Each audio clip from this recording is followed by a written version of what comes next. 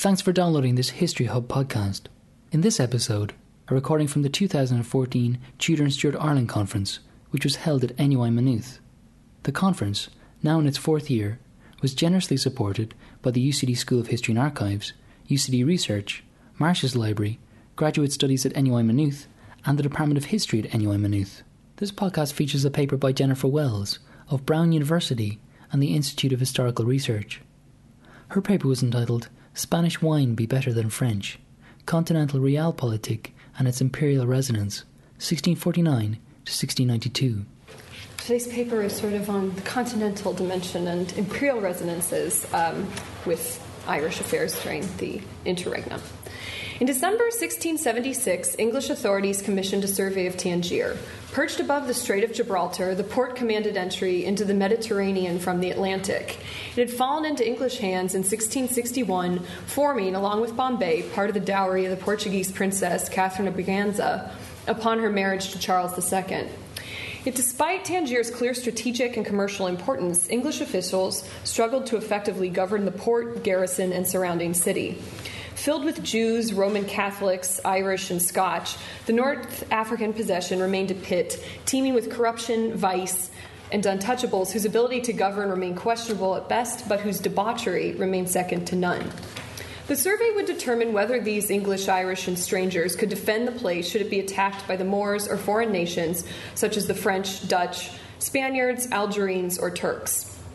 The answer, perhaps unsurprisingly, was a resounding no.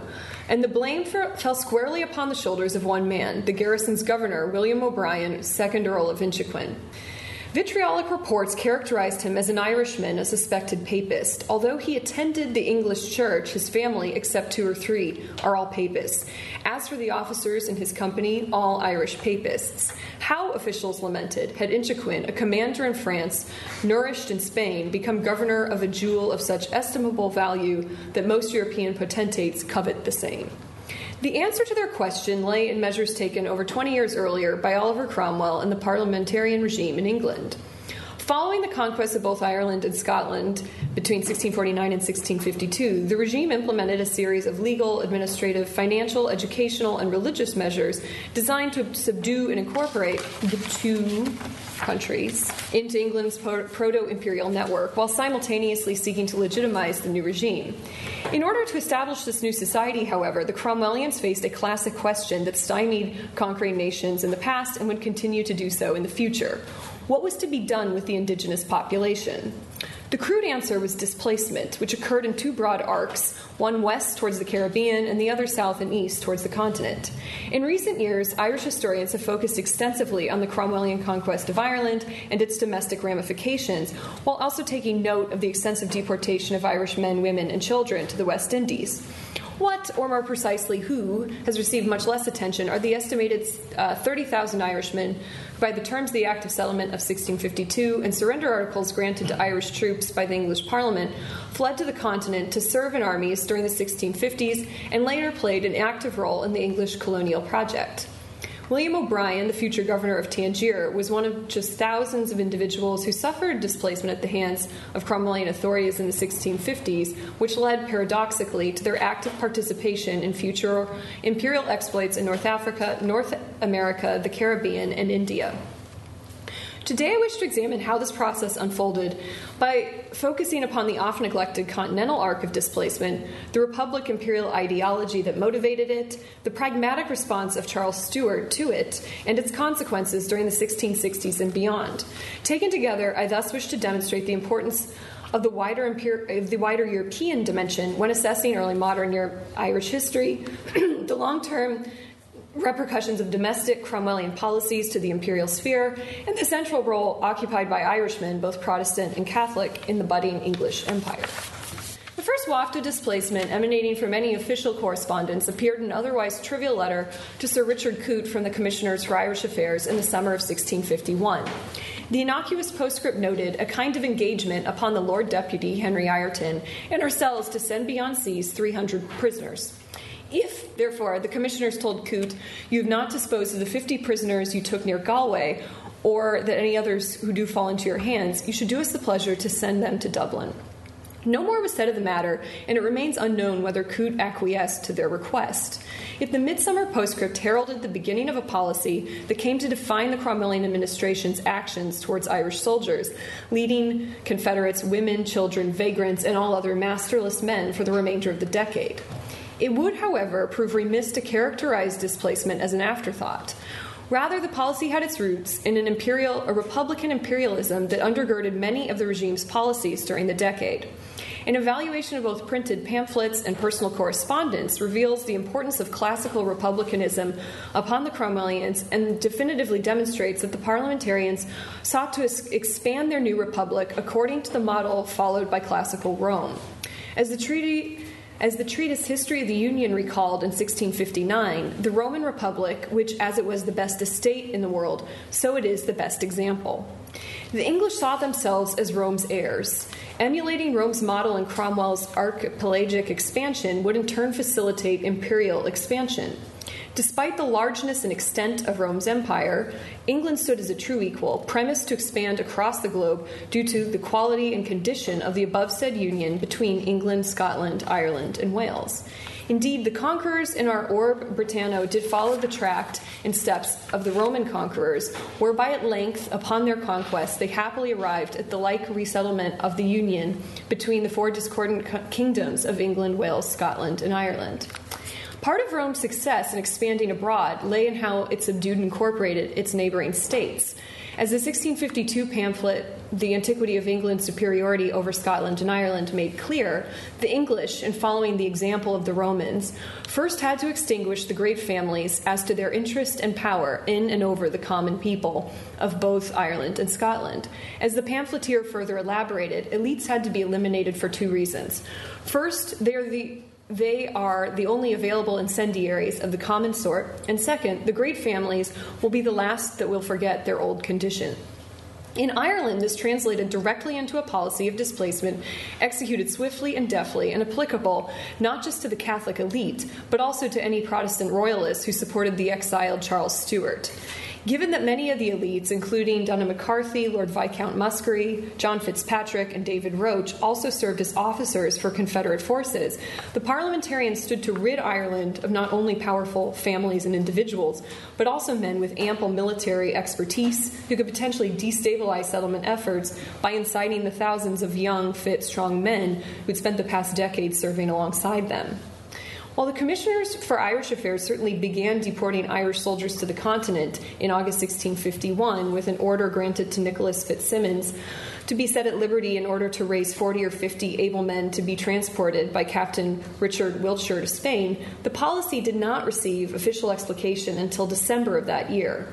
Both the Cromwellian administration in Ireland and the officers of the army issued a joint statement to the Council of State in London, justifying the need to deport en masse Irish royalist soldiers, whether Catholic or Protestant, to the continent. The enemy numbered no less than 30,000 throughout the four provinces, and besides, the people generally proved ready to join with them upon any occasion.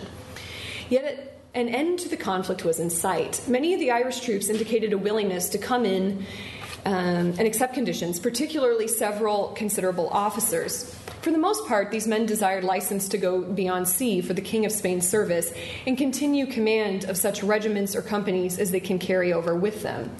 The civil and martial authorities humbly sought the Council of State's advice, but made clear that granting these terms was conceived to be of public advantage. Thus, beginning in the spring of 1652, with the capitulation of Colonel Richard Bourke on the 8th of April, and followed shortly thereafter by the defeat of Colonel John Fitzpatrick in May, thousands of Irish soldiers, both Catholic and Protestant, began to seek terms and sail abroad. Between the forces of Fitzpatrick, Edmund O'Dwyer, and Murtagh O'Brien, nearly 6,000 men submitted in May alone, most of whom were willing to go to serve the King of Spain, thereby ridding this country of them. Between June and December of 1652, at least 36 additional Irish officers agreed to terms. In June, Major General Luke Taaffe, surrendered and received liberty to transport 1,000 men beyond seas, provided he could make his agreement with the Spanish agent or any other in amity with the Commonwealth of England. 1 month later, Muskerry similarly submitted with nearly 3,000 foot soldiers, 700 mounted horsemen, and 3,000 unmounted, and in his surrender terms made plain he intended to sail for Spain with 1,000 of his men returning if he could obtain any considerable command upon carrying over the residue of his party. With the submission of the Earl of Clanrickard and several officers of the Connaught rebels, an additional 5,000 men sought transport to Spain, leading the commissioners to gleefully conclude all Connaught is clear of any enemy. So effective proved the transportation of conquered Confederate soldiers to the continent that by January of 1653, just 1 year after the civil and military administrations in Ireland proposed the policy to the Council of State, these same administrators estimated that roughly 13,000 men had gone from Ireland to the service of the King of Spain since April of 1652. In total, over 80 issues were ordered decreeing deportation to Spain between 1651 and 1658, with the vast majority between the years 1651 and 1654. Yet displacement to Spain quickly became fraught with unintended consequences, as Republican theory quickly became displaced by continental realpolitik. Warnings from the English administration in Ireland to the Council of State recounting Spanish malfeasance surfaced throughout the spring of 1653. The Spanish frequently failed to pay commanders or merchants who had shipped Irishmen to the continent, forcing men such as Colonel John Nelson to seek recompense from the English Parliament in 1658, some 7 years after transporting 1,000 Irishmen from Kerry to Spain to the tune of £2,700. Likewise, a 1653 intelligence report indicated that the ships which conveyed men into Spain were stopped by the governors there, and the masters of some imprisoned. The Irish commissioners accordingly recommended that nearly 1,000 soldiers John Reynolds sought to transport to Spain instead be deported to Flanders, particularly because officials there promised both performance of the contract and the safe return of ships. Other Europeans also became aware of Spain's questionable use of Irish soldiers and rapidly turned this to their advantage. The French author of a letter intercepted in Paris noted that he had seen a letter from Madrid, which doth testify to the ill usage of the Irish received there. Those once wholly Spaniolized no longer held such an inclination, which the writer ascribed to Irish weakness, before declaring that the Irish will cause the ruin of Spain. The French author also knew, however, that many Irish had begun to abandon the Spanish cause, choosing instead to serve in French armies. I wonder, the author pondered, whether the Spanish should pay the traitors, being that they are already well paid in French Guienne. The Irish, too, appeared displeased with their Spanish displacement. One of John Thurloe's agents on the continent reported as much, suggesting that the Irish there and everywhere were much discontented with His Majesty of Spain by reason that he does not regard them at these times, prompting the agent to surmise that the Irish would soon come to the Duke of York. Former Confederates displaced to Spain, including Brian Rowe Neal, Lieutenant Colonel Farrell Dungan, Thomas Scurlock, and countless others, could not get a penny of money and would rather heartily be in Ireland again. The problems associated with deportation to Spain did not stanch the flow of Irishmen shipped to the Iberian Peninsula, but prompted a subtle shift in policy whose repercussions would affect both Cromwellian and Stuart policies later in the interregnum and well into the Restoration. Beginning in October 1653, with Edmund O'Dwyer's transport of 3,500 men into Flanders to serve the Prince of Condé, increasing numbers of Irishmen sailed not for Spain, but for Flanders, France, or Portugal. As the commissioners noted upon acquitting Muskerry at the High Court of Justice and granting him leave to raise and transport 5,000 men into Flemish service in October of 1654, such a number will be a very great service to the public and tend much towards the peace of this nation if exported to Flanders. English authorities in Ireland were not, however, the greatest beneficiaries of this literal and figurative sea change in policy. Charles Stuart and his exiled court eagerly anticipated the arrival of these troops. Richard Talbot, a former Confederate soldier who had fled into exile following the siege of Drogheda in 1649, saw an opportunity in November of 1653 to convince the French Cardinal Mazarin to accept Irish troops for service and to assist in a plot to subvert the English Commonwealth. The troops would not come only from Ireland, where one Mr. O'Sullivan recently received a commission to transport Irishmen so discontented through their slavery and tyranny of the enemy to France, but also discontented Irishmen from Spain. Indeed, Talbot desired that Irishmen deserting the Spanish service declare by an instrument subscribed by them why they came to this service from Spain and upon what score. Once all the Irish arrived in France, an eminent person of our nation, an Irishman, would command the troops in our king's service. The eminent person in question was Murrogh O'Brien, the Lord and subsequently Earl of Inchiquin and father to William O'Brien, the future governor of Tangier. Perhaps unsurprisingly, O'Brien the Elder joined Talbot in these machinations and lobbied Cardinal Mazarin to support the influx of Irishmen. Contemporary records indicate that the majority of Irishmen serving in Spain during the early 1650s did indeed abandon their Spanish posts and join with Charles Stuart to serve on behalf of the French prior to 1657. European politics, however, ensured that the Franco-Hibernian amity remained short-lived. In 1654, England went to war with Spain, each side goaded by the belligerence of the other towards their respective commercial and colonial possessions. On the continent, rumors began to circulate as early as January 1656 that Cromwell would enter into an alliance with France, effectively merging the Anglo-Spanish War with the larger Franco-Spanish War. The exiled court, naturally, supported whoever opposed Cromwell. In the words of Lewis Fennel, the uncle of the displaced Confederate Gerald Fennel, urged his nephew, "Try if Spanish wine be better than French." Of tantamount concern to Charles and his principal advisors was the allegiance of the Irish troops who, following their arrival in Spain, had left the services of that country and joined the French. Now the Stuart court desperately needed to renew their amity with Spain. Over 400 letters between 1656 and 1657 detail both the panic of the court and the lengths to which it went to convince not only these Irish soldiers, but also their Scottish counterparts, who to their own displacement largely fought on behalf of the French, to switch their allegiance and serve the Spanish. George Lane, an exiled Irish Protestant, royalist, and close associate of James Butler, Marquess of Ormond, offered a series of concessions to both the Irish and Scots fighting on behalf of the French. With Charles Stuart's blessing, Lane assured leading commanders, including Muskerry, Inchiquin, and Richard Grace from Ireland, and John Middleton and Andrew Rutherford from Scotland, that if they served for the Spanish, His Majesty would reward these men both monetarily and with like pensions upon the overthrow of Cromwell. As preposterous as this sounds to historians fully aware of the dire financial straits of the court, and to be fair, as preposterous as this offer probably sounded to contemporaries, the Irish and Scottish commanders returned to the service of the Spaniards, and true to his word, Charles compensated them for it following the demise of the Protectorate and the restoration of the monarchy. After England acquired both Tangier and Bombay in 1661, Charles appointed a series of Irishmen to key administrative positions in those territories.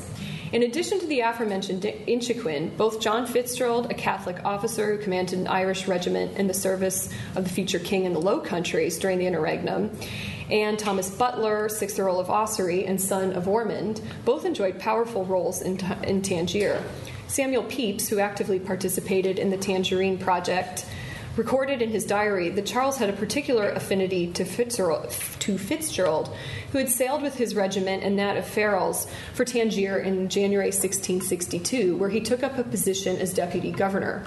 When the governor of Tangier, Andrew Rutherford, a royalist Scotsman and another Catholic, who had also switched allegiance from fighting for the Spanish to the French during the 1650s, was killed in a Moorish ambush in May of 1664, Fitzgerald was appointed governor.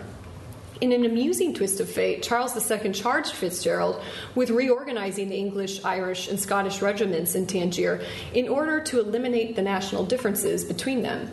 Such an action had the effect of both spreading veterans more evenly across regiments, but also, and perhaps more importantly, broke up clusters of former English parliamentary soldiers espousing a, quote, dangerous degree of republicanism, and who had fought on behalf of Cromwell in Ireland and at Dunkirk.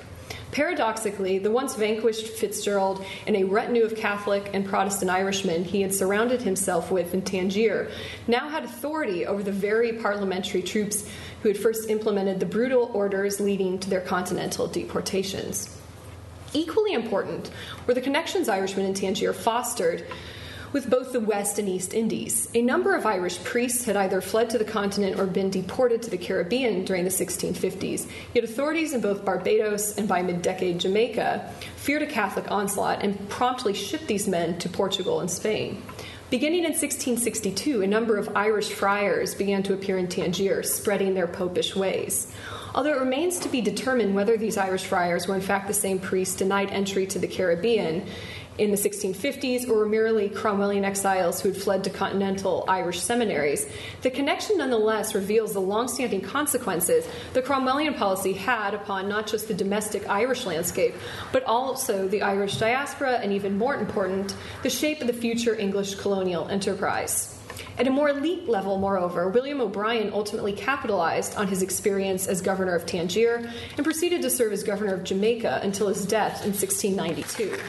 The East India Company began to take advantage of Tangier's position at the cusp of both the Mediterranean and Atlantic to recruit Scots and Irish into its service, while English authorities often sent troublesome Irishmen to the colony of Bombay, where they proceeded to build administrative quarters because expendable Irish and Scots were much preferred to native-born Englishmen in these endeavors.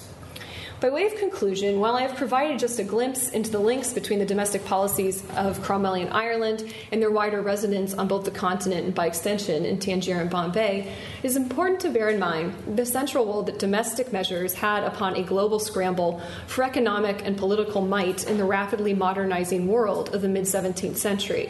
Moreover, while understanding the parliamentary regime's theoretical reliance on Roman models for deporting Irish elites and fighting men to the continent remains understudied, yet vital for our general understanding of this decade, realpolitik and the unintended consequences that French wine be better than Spanish had just as significant, if not more of an effect, upon the shape of the burgeoning English empire.